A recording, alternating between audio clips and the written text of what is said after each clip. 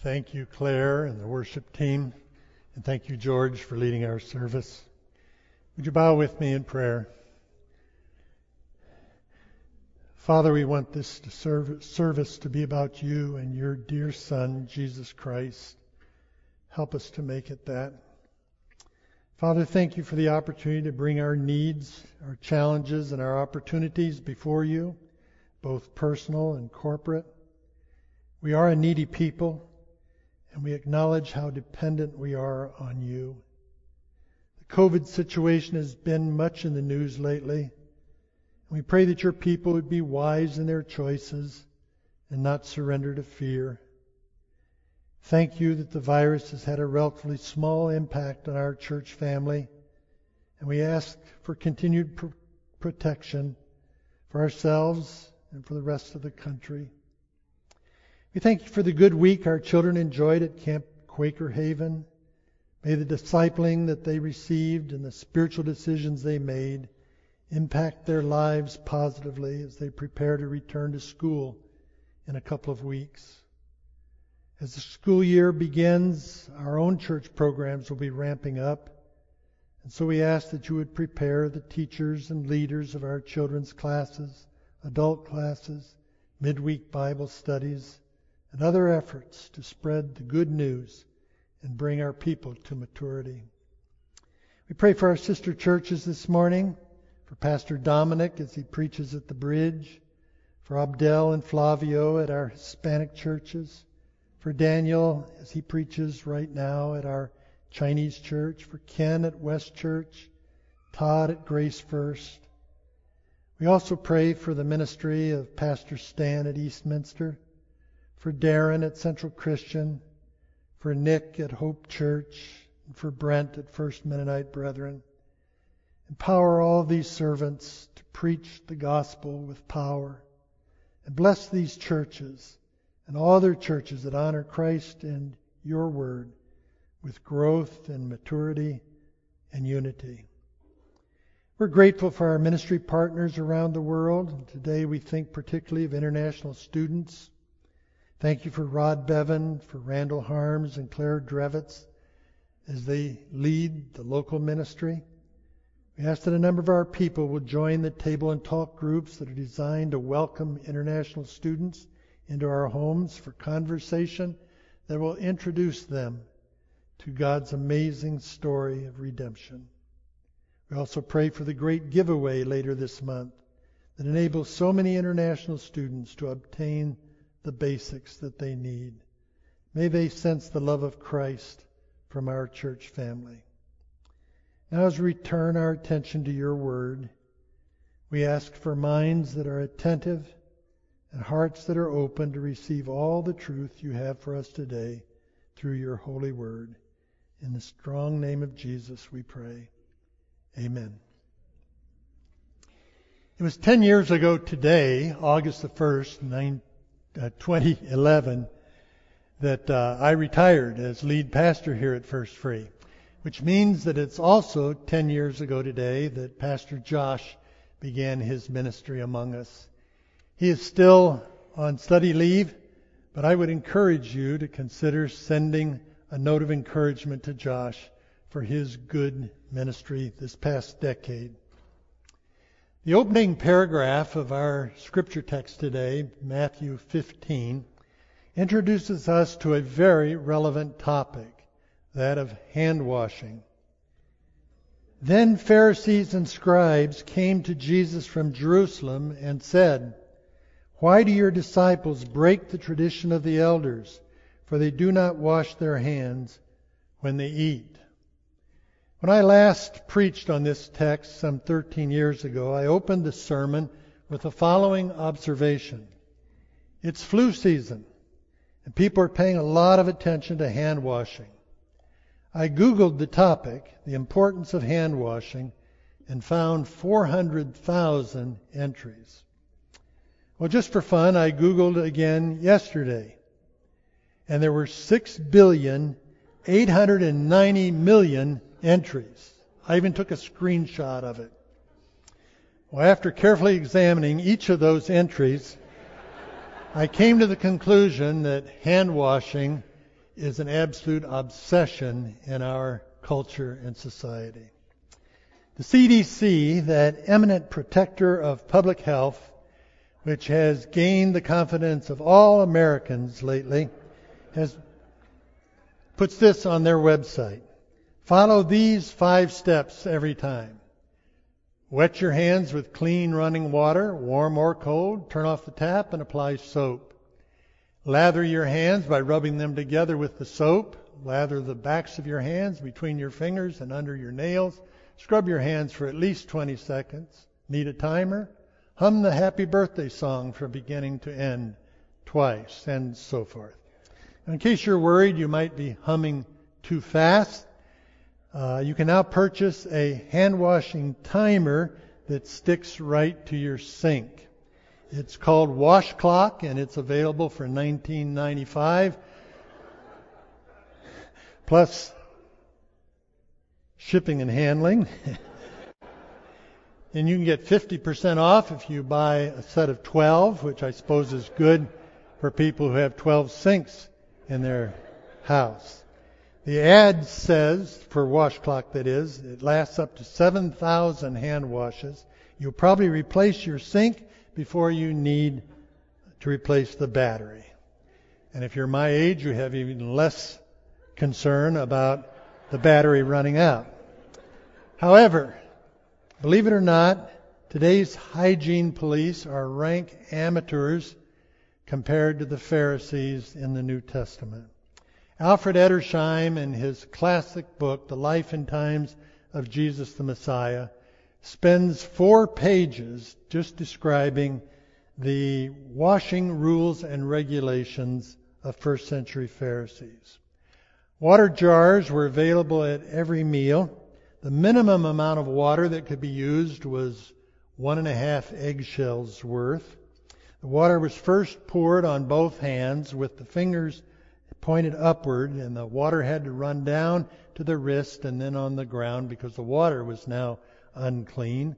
The process was repeated with both hands pointed downwards, and each hand was cleansed by rubbing with the fist of the other, and there were other regulations as well. A strict Jew would do this before every meal and between each course in every meal. The value of hand washing was held so high that one rabbi insisted that whosoever has his abode in the land of Israel and eats his common food with washed hands may rest assured that he shall obtain eternal life. And another rabbi who was imprisoned and was given a small ration of water used that water to wash his hands instead of drinking it because he said he would rather die of thirst than to transgress this tradition. Now, believe it or not, the Jewish practice of hand washing had nothing to do with good hygiene. It was not germs that they feared, but Gentiles, or anything a Gentile had touched, or any kind of food that was not kosher. Now, with that as an introduction to our topic today, I would ask if you are able to stand so we read our scripture from Matthew 15, 1 to 20. Matthew chapter 15, verses 1 to 20. It's on page 820 of the Pew Bible. Then Pharisees and scribes came to Jesus from Jerusalem and said, "Why do your disciples break the tradition of the elders? For they do not wash their hands when they eat." He answered them, "And why do you break the commandment of God for the sake of your tradition? For God commanded, 'Honor your father and mother,' and whoever reviles father or mother must surely die. But you say, 'If anyone tells his father or his mother, what you would have gained from me is given to God,' he need not honor his father. So for the sake of your tradition you have made void the word of God. You hypocrites! Well did Isaiah prophesy of you when he said, 'This people honors me with their lips, but their heart is far from me. In vain do they worship me, teaching as doctrines the commandments of men.' And he called the people to him and said to them, 'Hear and understand. It is not what goes into the mouth that defiles a person, but what comes out of the mouth. This defiles a person." Then the disciples came and said, "Do you know that the Pharisees were offended when they heard this saying?" He answered, "Every plant that my Heavenly Father has not planted will be rooted up. Let them alone. They are blind guides. And if the blind lead the blind, both will fall into a pit." But Peter said to him, "Explain the parable to us." And he said, "Are you still without understanding? Do you not see that whatever goes into the mouth passes into the stomach and is expelled? But what comes out of the mouth proceeds from the heart, and this defiles a person. For out of the heart come evil thoughts, murder, adultery, sexual immorality, theft, false witness, slander. These are what defile a person. But to eat with unwashed hands does not defile anyone." This is the word of the Lord. You may be seated.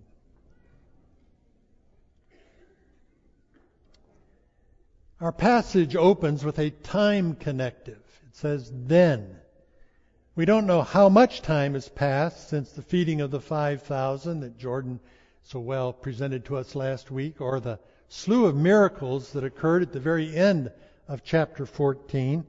But news of these events had clearly made their way back to the news had made its way back to Jerusalem. The religious leaders of Israel didn't normally pay much attention to what happened in a backwater area like Galilee. It was kind of like flyover country. But they decide that an official challenge must be made to Jesus before his popularity would get out of hand up there in Galilee and spread south to Jerusalem. And so a delegation of ecclesiastical heavyweights is sent from Jerusalem north. These visiting religious leaders come to Jesus and ask a question. They're not looking for information. They are making an accusation. "Why do your disciples break the tradition of the elders? For they do not wash their hands when they eat." Their charge is leveled against Jesus' disciples, not against Jesus himself, but that's irrelevant. Since they are his disciples, he is viewed as responsible for their behavior. In fact, as their teacher, he is considered even more guilty than they. The failure to follow the prescribed hand-washing rules was viewed as no minor offense in Judaism, because the traditions of the elders were viewed as the authoritative interpretation of the Mosaic law. These time-tested and universally accepted principles were actually written down in the Mishnah and the Talmud, which were considered official commentaries on the Old Testament. Now, the fact that the religious leaders accused Jesus and his disciples of violating their traditions and not the Scriptures themselves doesn't seem to embarrass them at all, because they actually considered their traditions to be equal to, sometimes even superior to, the Scripture. Their reasoning is not unlike those today who claim with one breath that the Bible is authoritative and yet also hold that the church or some ecclesiastical authority has the only infallible interpretation of the Bible. It's easy for us to spot this problem in Mormonism or Roman Catholicism because they readily admit to accepting a dual religious authority, the Bible and the church. Take Rome's celibacy of the priesthood, for example. Celibacy is a good thing. Paul made that clear in 1 Corinthians 7. But there is no hint in Scripture that celibacy is required for clergy, thankfully. Yet the celibacy of the priesthood is such a strong tradition in the Catholic Church that they continue to hold to it, even though it causes a tremendous shortage of priests and undoubtedly contributes significantly to the sexual scandals that have overwhelmed the church. Aren't you glad that we evangelicals don't have any traditions that we hold to above the Scriptures? Or do we? I wonder if sometimes, though we claim that the Bible alone is our authority, that we don't cheat a little. Some of you know the name of Marvin Rosenthal. Dr. Rosenthal was the founder of a ministry called Friends of Israel and the founding editor of a great magazine called Israel My Glory. He's a godly man, a fine biblical scholar, and a great evangelist. A little over 30 years ago, Dr. Rosenthal, through his careful study of the Scripture, decided that the church is probably going to go through most of the tribulation. And he wrote a book to that effect called The Pre-Wrath Rapture of the Church. But he soon discovered that he was messing with the traditions of the elders big time. You see, for much of the 20th century, American evangelicalism largely held the view that the church would be secretly raptured before the Great Tribulation. Many here in this audience have held that view. Many still do. Having been influenced by the Scofield Bible, by Hal Lindsey's late great Planet Earth, by Tim LaHaye's Left Behind series, and so forth. As with many ideas we grow up with, if they are never seriously challenged, we tend to treat them as absolute truth. But the Bible is simply not that clear on the time of the rapture of the church. And that should be obvious when we see godly evangelical scholars who have widely different views on the subject. Our pastors and theologians don't differ on the deity of Christ or the virgin birth or the resurrection, but they do on the time of the rapture. And it seems to me that that should be at least a hint to us that the rapture might fall into the category of a tradition of the elders rather than an explicit teaching of the Bible. Please understand that by calling it a tradition of the elders, I'm not suggesting it is necessarily wrong, but traditions should not be held with the same dogmatism that we attach to absolute truth. And we should probably not break fellowship with others over our traditions. But that's exactly what happened to Dr. Rosenthal.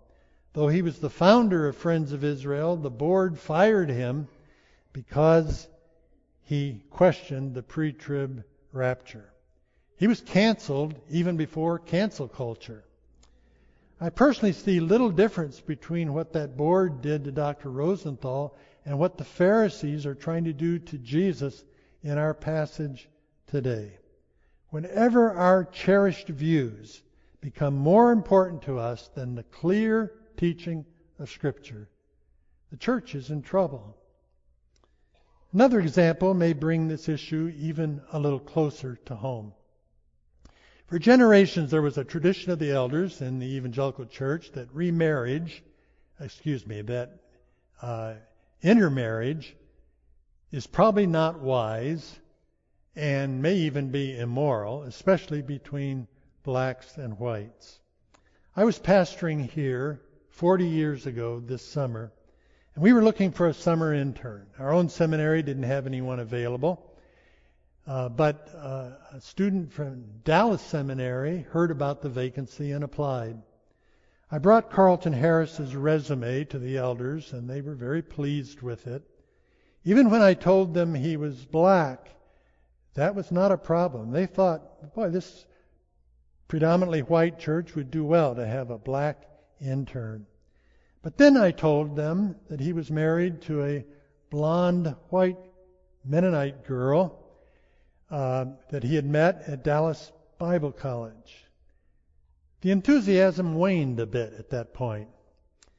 But Carl Johnson, our elder chair at the time, wisely suggested that we all go home and study the Scripture for a week on the topic, and then come back and make a decision. So that week we all did that. When the elders regathered, every one of them said they could find nothing in the Bible that speaks against racial intermarriage, just intermarriage between a believer and an unbeliever. So we proceeded. We called Carlton Harris. He joined our staff that summer. A couple of families left the church, but Carlton did a great job. The church prospered, and we were able to launch him on a very effective pastoral ministry career, just recently completed at a large Baptist church in San Diego. By the way, a month ago, the Evangelical Free Church of America, our denomination, announced that Carlton Harris has been selected as the new Executive Vice President of National Ministries for the Free Church, the second highest position in our denomination. Sometimes traditions are positive, sometimes they are neutral, sometimes they are harmful, but they should never be considered as authoritative as is the Word of God. I encourage us to examine our viewpoints, our actions, even our own church traditions, to consider whether they are really grounded in the Word of God. Now, instead of defending his disciples against this accusation that the Pharisees have made, which we might have expected Jesus to do, instead he turns the tables on them with a much more serious charge. He asks, "And why do you break the commandment of God for the sake of your tradition?" Friends, this isn't mere whataboutism. Jesus isn't saying, "Okay, my disciples have screwed up, but what about you?" There's no moral equivalence between the actions of the Pharisees and the actions of his disciples.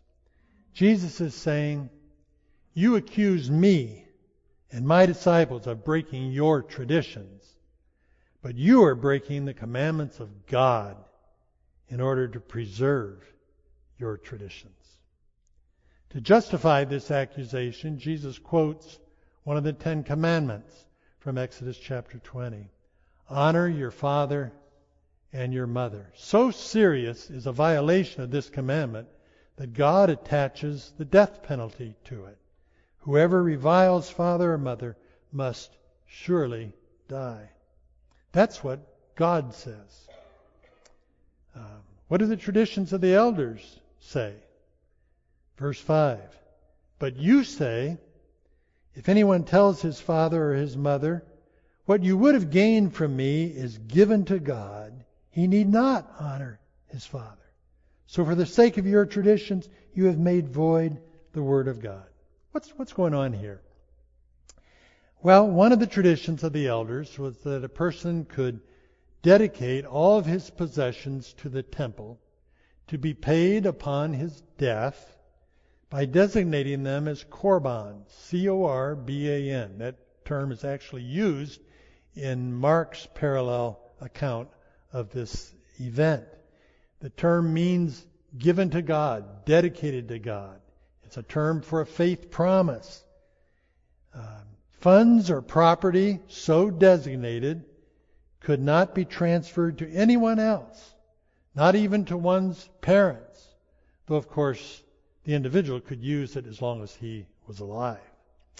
This tradition of korban could be used as a sign of generous spirit, but more often than not, it was used to avoid family responsibility, and that was evil.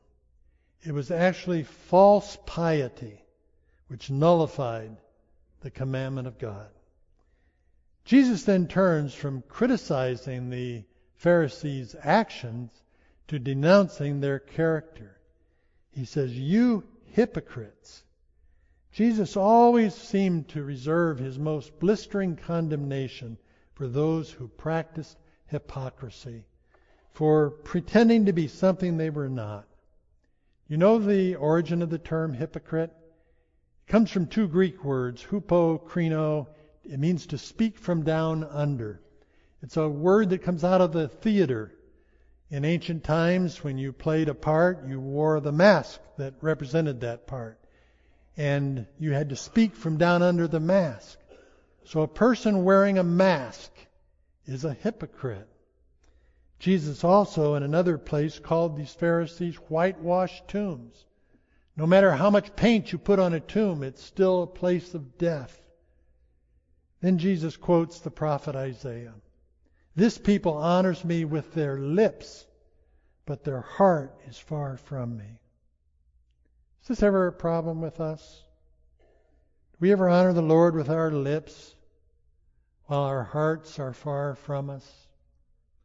Think about our musical worship. How often do we simply go through the motions, mouthing beautiful words while we're thinking about dinner or the afternoon ball game or the stock market? How often do we get upset about a tune that we don't like, or the tempo, or the volume, while we're singing the words, "It's all about you, Jesus"? Isaiah continues, "In vain do they worship me, teaching as doctrines the commandments of men."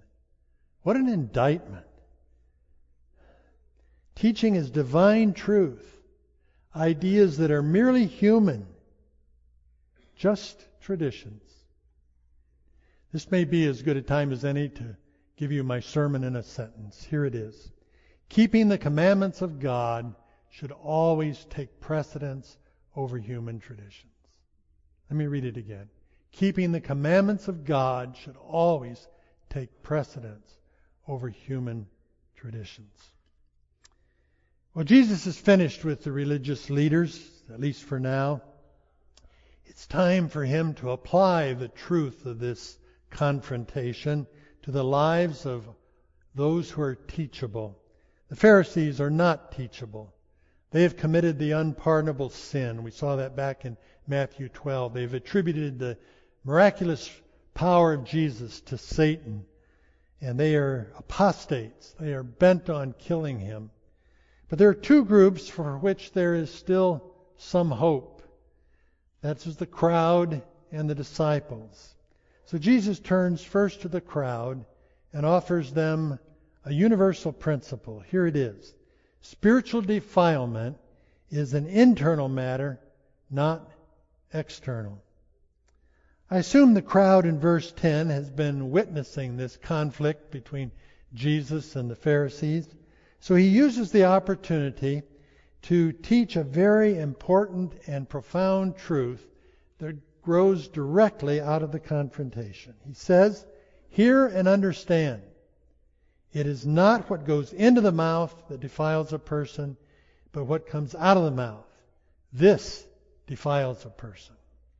The term defile, or as translated in the NIV, to make unclean, addressed a major issue for a first century Jew.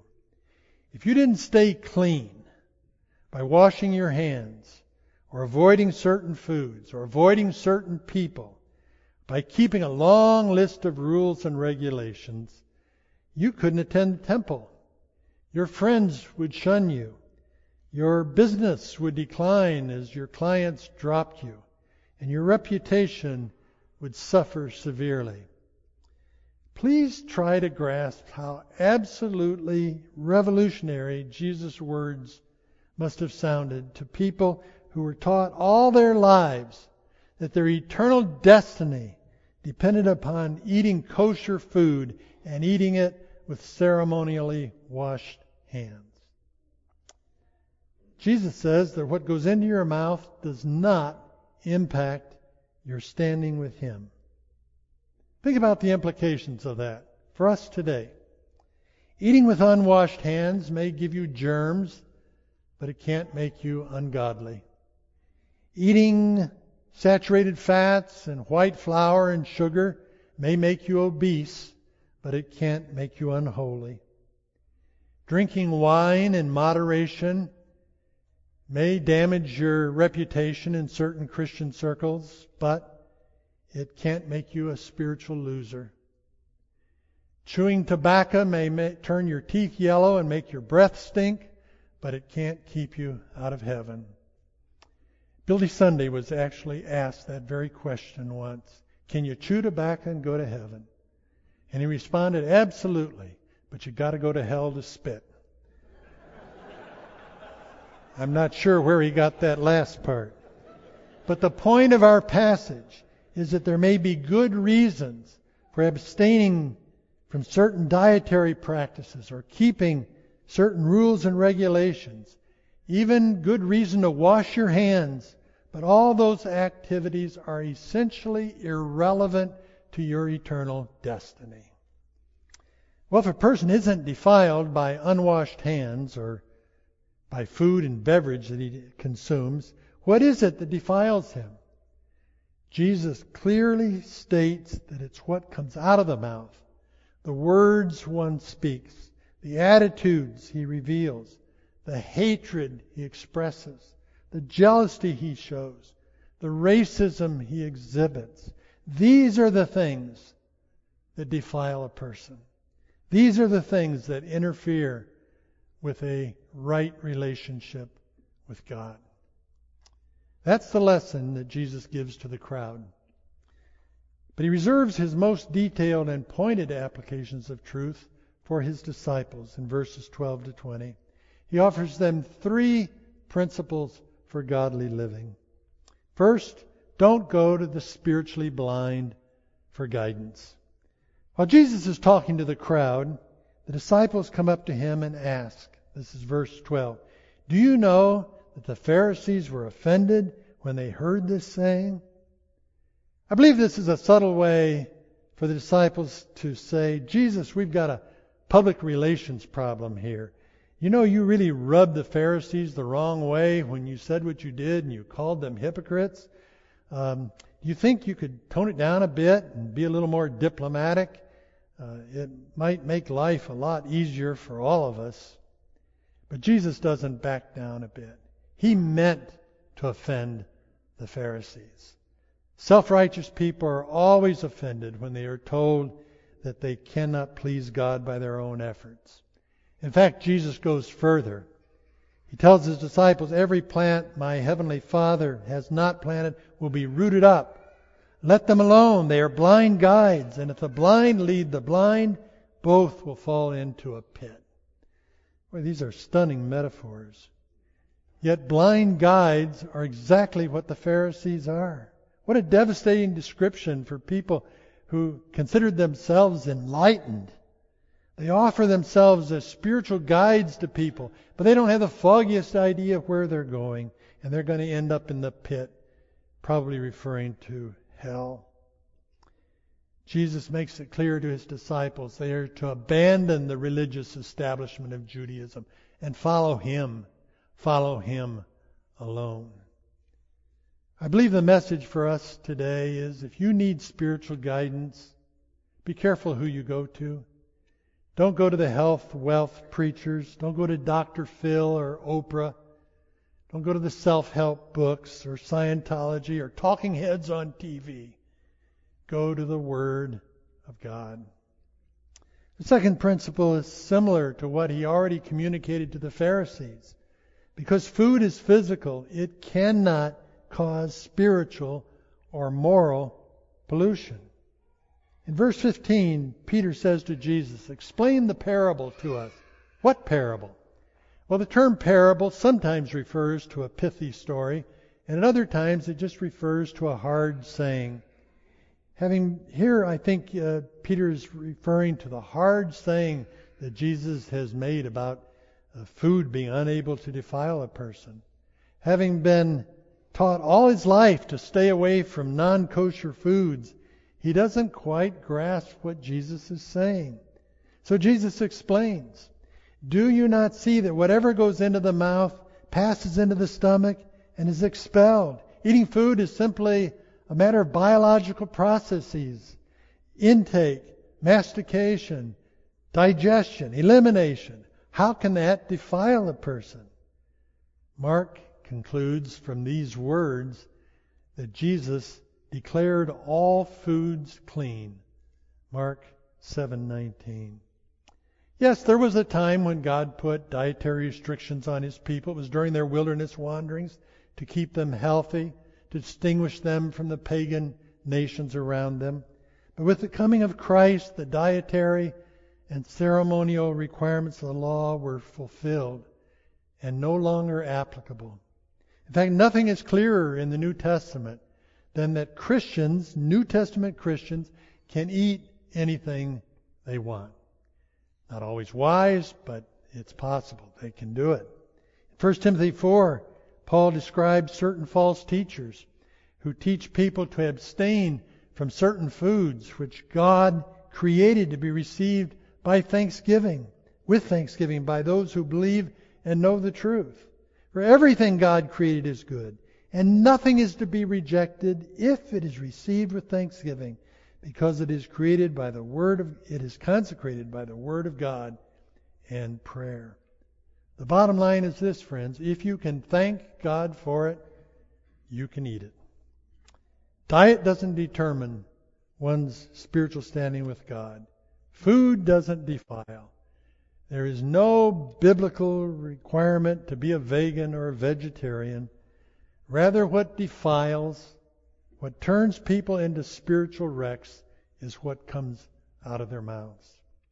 The third principle is this: spiritual defilement is due to heart disease, not failure to wash one's hands. To make sure that his disciples don't misunderstand what he means, Jesus offers a sample list of the kinds of things that defile a person: evil thoughts, murder, adultery, sexual immorality, theft, false testimony, slander. You notice that he here speaks of violations of the 6th commandment, the 7th, the 8th, the 9th, and the 10th in order. It's these things, all launched by evil thoughts, that make a person unclean or unspiritual, not eating with hands that one has failed to wash ceremonially in just the right way. Well, what does God want us to take away from this passage this morning? It's so easy for us to think of hypocrites who are pursuing an external, legalistic religious faith. We can probably even identify some religions or denominations we would characterize that way, perhaps justifiably.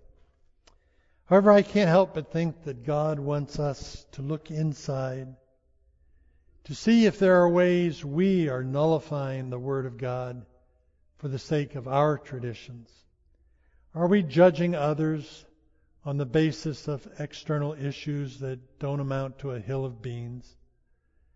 Are we washing our hands raw, figuratively speaking, while spewing all kinds of defilement around us? Friends, don't try to come to God with clean hands only. Come to Him and ask Him for a clean heart, which He will grant you if you repent of your sins, based on the full and complete sacrifice of Christ on the cross. In a moment, we're going to gather at the Lord's table for a simple meal designed to help us remember the death and resurrection of Jesus. When we come to this table, we are specifically asked to examine ourselves. First, to see if we are in the faith, and then to make sure we are not eating or drinking in an unworthy manner. That doesn't mean that we have to come sinless, otherwise none of us could participate. But we come confessing our sins and ready to receive the incredible grace and mercy of our Lord. I'm reminded of an action that Pilate took just before turning Jesus over to be crucified. Do you remember what he did? He called for a basin and he washed his hands. And he said, "I am innocent of this man's blood." He was not. You cannot become innocent in the sight of God just by washing your hands. It only can happen through a radical change of heart that comes when the blood of Jesus cleanses you from all sin. Would you bow with me in prayer? I want us to take a moment of silent prayer as we confess our sins to the Lord and prepare our hearts for the table.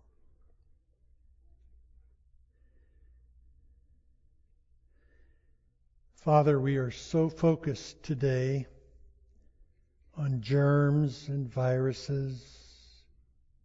We diligently wash our hands. We put on masks. We distance ourselves from others. We get ourselves vaccinated, all to avoid illness that at worst can only kill the body. All the while, we so often ignore the virus of sin that is so much more dangerous and can actually kill the soul. Thank you, Father, for providing a solution to our sin in the blood of Jesus. We joyfully come to this simple meal to celebrate His sacrifice on the cross. Thank you for the bread that represents His body, bruised and broken in our behalf, and the cup that represents His blood that He poured out on Calvary because of our sin and for our forgiveness. Help us to receive these elements with gratitude and joy. In Jesus' name, amen.